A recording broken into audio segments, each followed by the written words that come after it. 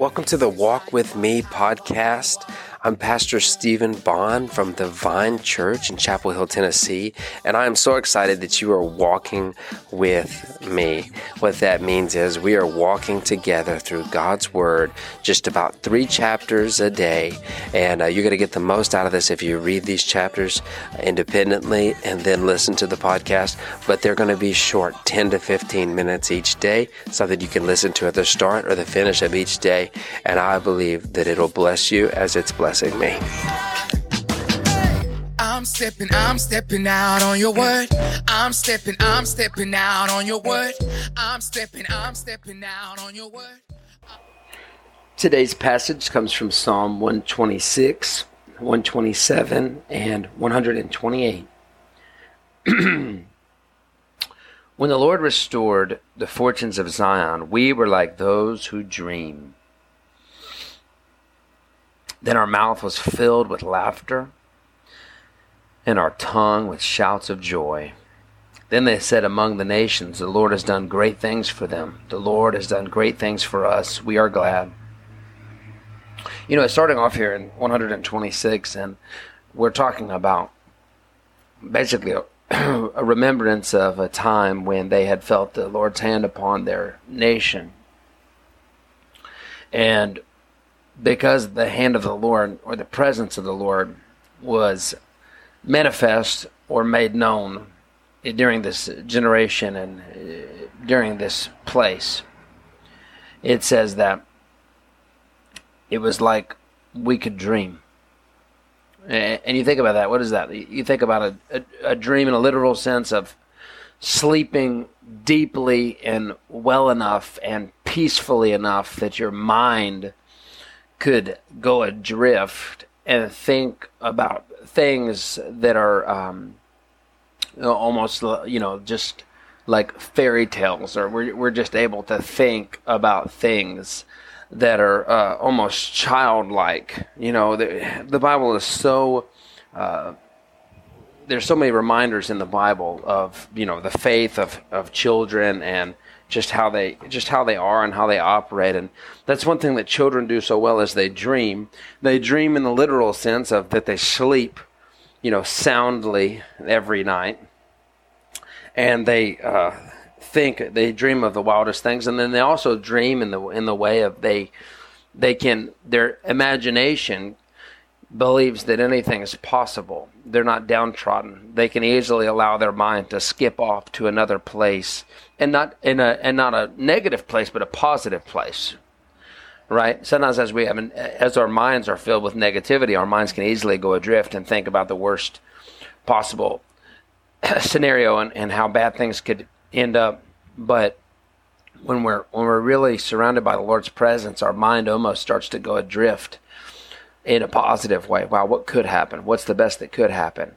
As opposed to the worst. And it says that their mouth was filled with laughter and their tongue with shouts of joy. And they said among the nations, the Lord has done great things for them. The Lord has done great things for us, and we are glad. And so, this is just, if we are people that love Jesus and spend time in His presence, then we're going to experience these things. You're going to experience the ability to dream. To think positive, that means to think positively. That also means to rest soundly, right? And we're going to be people whose mouth are filled with laughter. There should be no such thing as a grumpy, frustrated, passive aggressive, angry Christian. That's only a Christian that's starving themselves from the bread and the cup that the Lord has given to us to drink and eat from. Okay, that means if we are to call ourselves a Christian and we're angry all the time and we're negative all the time, that means we're simply not sitting down at the Lord's table and having communion with Him enough. Because if I would be in His presence, then I would dream. If I would be in His presence, then I would laugh.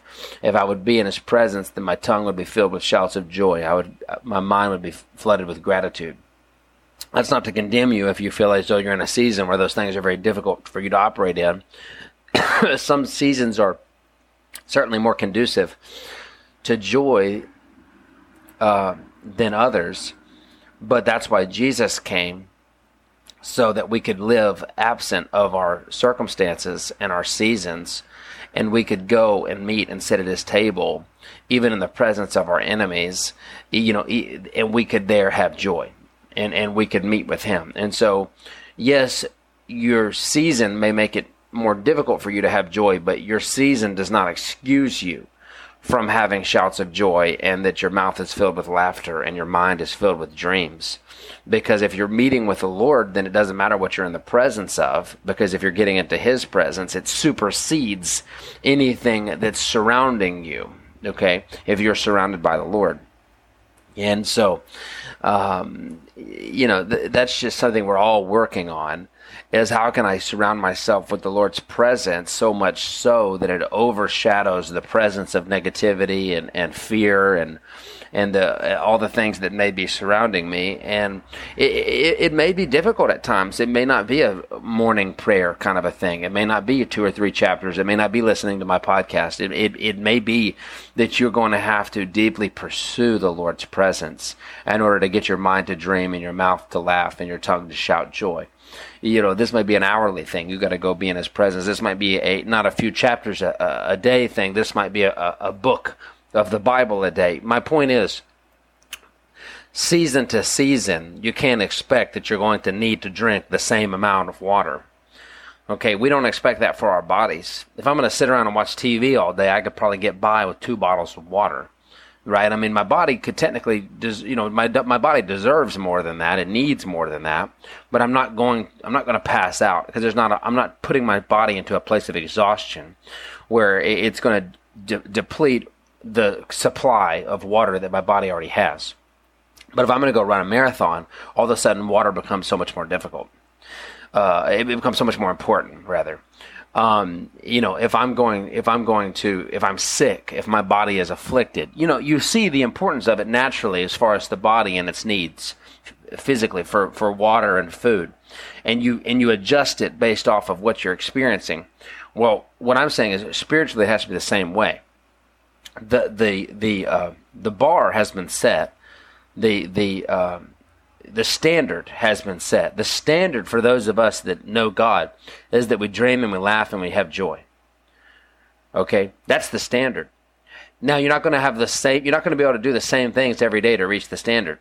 Some days you're going to wake up and go to church and you're going to leave church and you're going to go have lunch with your friends and you're just going to feel exactly like this. And it's just because you're just reclined spiritually and everything is just smooth. And then you're going to have days, Tuesdays at work, where you're going to need to be in prayer before the day starts, and then on your lunch break, and then as soon as you get home, and you're going to have to read the entire book of Matthew. And because you've exhausted yourself, it's been such a difficulty. It's been such a time of it's been like you've been running through the desert all day. And the enemy's been chasing you and all these things. And so my whole point is, and I've gotten carried away, but I feel as though it was ordained for us today. But my whole point of it is we're not necessarily going to find a recipe for how much time I need to be in God's presence. The recipe instead is the standard of dreaming and laughing and having joy. And I have to put into the recipe whatever it'll take for the day to arrive at the standard. Okay?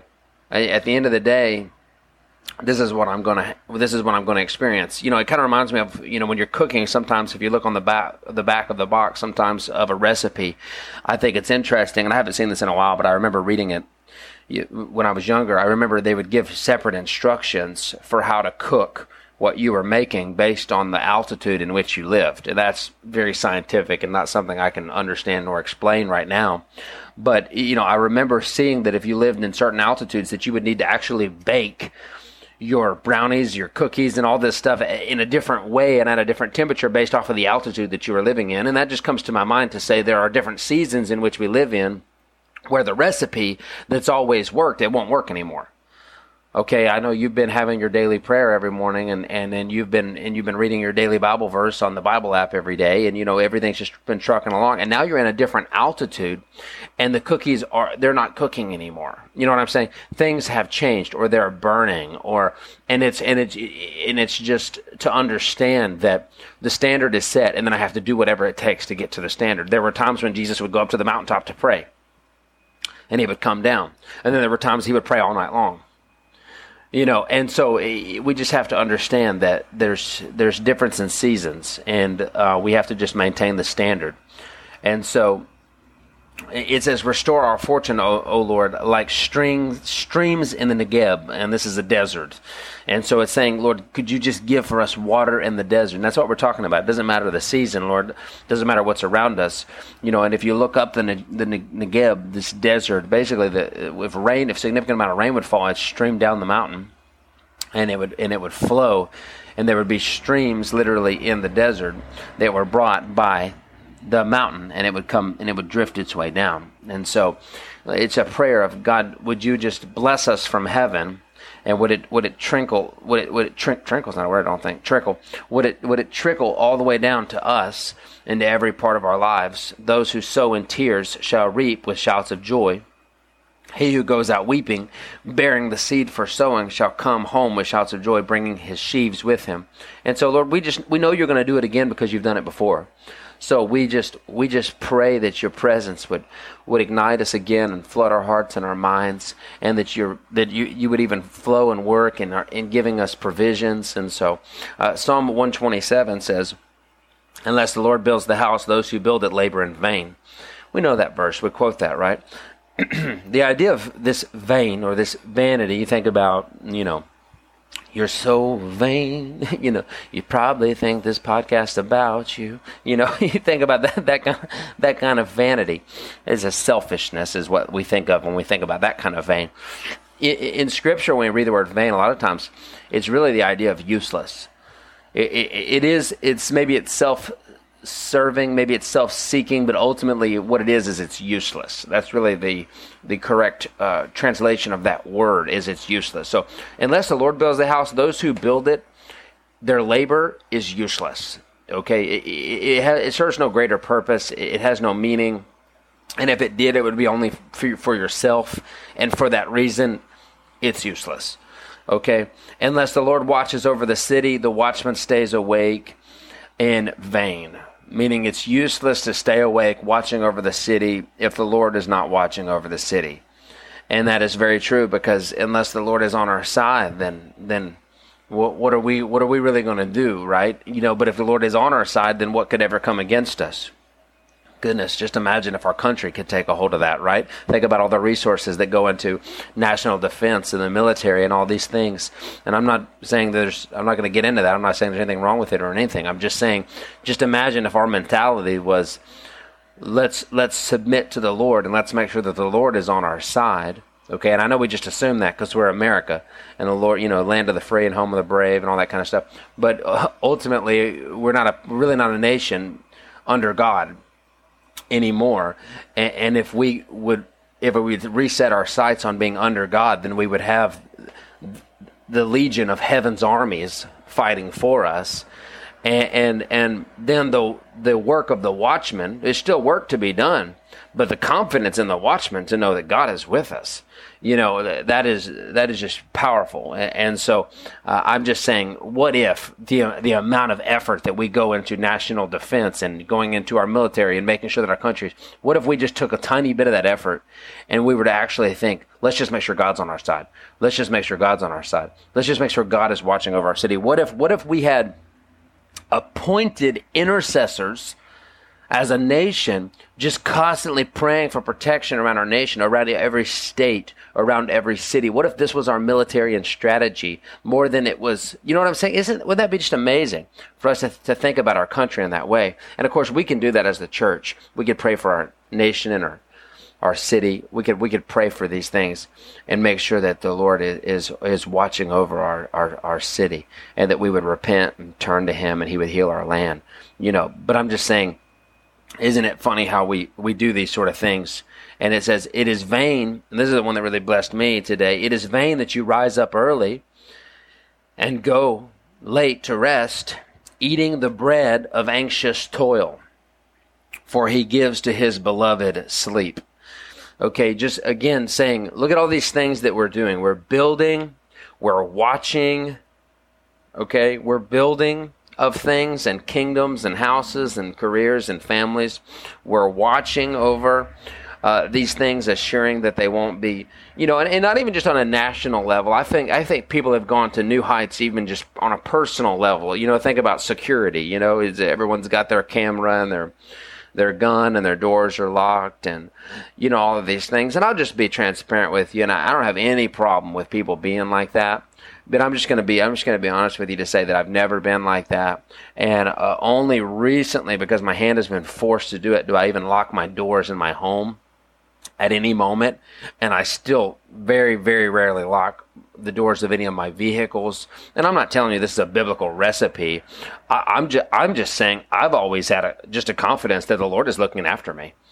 And I'm not, what I'm saying, you do what you want to do. I'm just stating the fact that we should have a confidence that the Lord is looking after us, and by no means do I feel as though we shouldn't lock our doors or you can't have a gun or do whatever you want to do.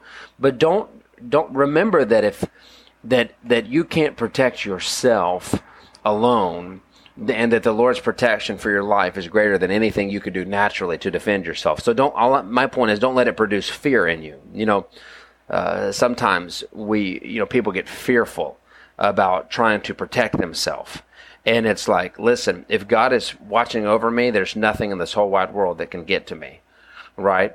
And, I've even felt that way. I don't own a gun. I'm not dare trying to, step on anyone. I don't care at all, what people do. And I don't think that's wrong at all to own a gun. I've thought of owning a gun. But still to this day, I just feel as though if anyone would ever point a gun at me, I'd hold my hand at them, and I would rebuke them in the name of Jesus. And I just believe that strongly in the power of God and His plans for my life. And if my hand outstretched towards them, and the presence of God surrounding me, and the rebuke of the name of Jesus didn't save my life at that moment, I just believe that it's my time to go. And that's just me. That's just a personal thing. And I don't dare want to take this conversation to say you should or shouldn't have a gun, because I have no problem with it. That's just something that I personally feel about. And as we're talking about this, all I'm stating is you can't let your mind be filled with fear. We shouldn't let our energy be used on self-preservation. Okay, please don't take something out of this that I'm not saying. What I am saying is the purpose of your life is not self-preservation. Okay, it's not your job to look after yourself in these ways to where it overwhelms your mind or it takes up too much of your attention. It's not your job to build a kingdom. Okay, your job is to do what God says do. Okay, and certainly God has told many of people to use a weapon, hasn't He? God has told many of people to go and take a country, but it's by our orders from the Lord. That's the whole point of it. Is my purpose in this life is not self-preservation or self-exaltation, but instead it's humility, it's submission, and it's doing what the Lord tells me to do, and having confidence that He'll look after me in all seasons and circumstances. And so it says, unless the Lord builds the house, those who build it labor in vain. So instead, what I want to do is I want to make sure the Lord builds my house. I want to make sure that I build my house on the Lord. I build my life on the Lord. Unless the Lord watches over the city, the watchmen stay awake in vain. Okay, I want to make sure that I'm asking for the Lord's protection, and I feel confident that the Lord is looking after me. And this is the big one. It is vain that you rise up early and go late to rest, eating the bread of anxious toil. And the word toil means to work, or specifically, it's kind of a derogatory way to work, because it typically means to overwork. And so it's eating the bread of anxiously overworking your mind instead of getting sound, peaceful rest. That's just a word for someone today. Just rest in the Lord. Just rest in the Lord. Because we often it almost feels responsible sometimes to let our minds anxiously toil at solutions to problems, right? And solutions to what other people are doing, and solutions to the things that are happening in our church, and solutions to things that are happening in my family and in my finances, and all of these things.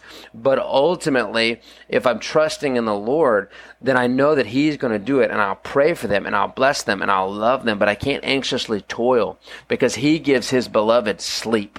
He gives to His beloved rest. And then He says, behold, children are heritage from the Lord. The fruit of the womb a reward, like arrows in the hand of a warrior are the children of one's youth. Blessed is the man who fills his quiver with them. He shall not be put to shame when he speaks with his enemies in the gate. And this is just neat, just understanding that. So I'm not going to overwork my mind. I'm going to rest in the Lord. I'm not going to overwork in a self-preservation. I'm not going to overwork in trying to build or protect my life aggressively.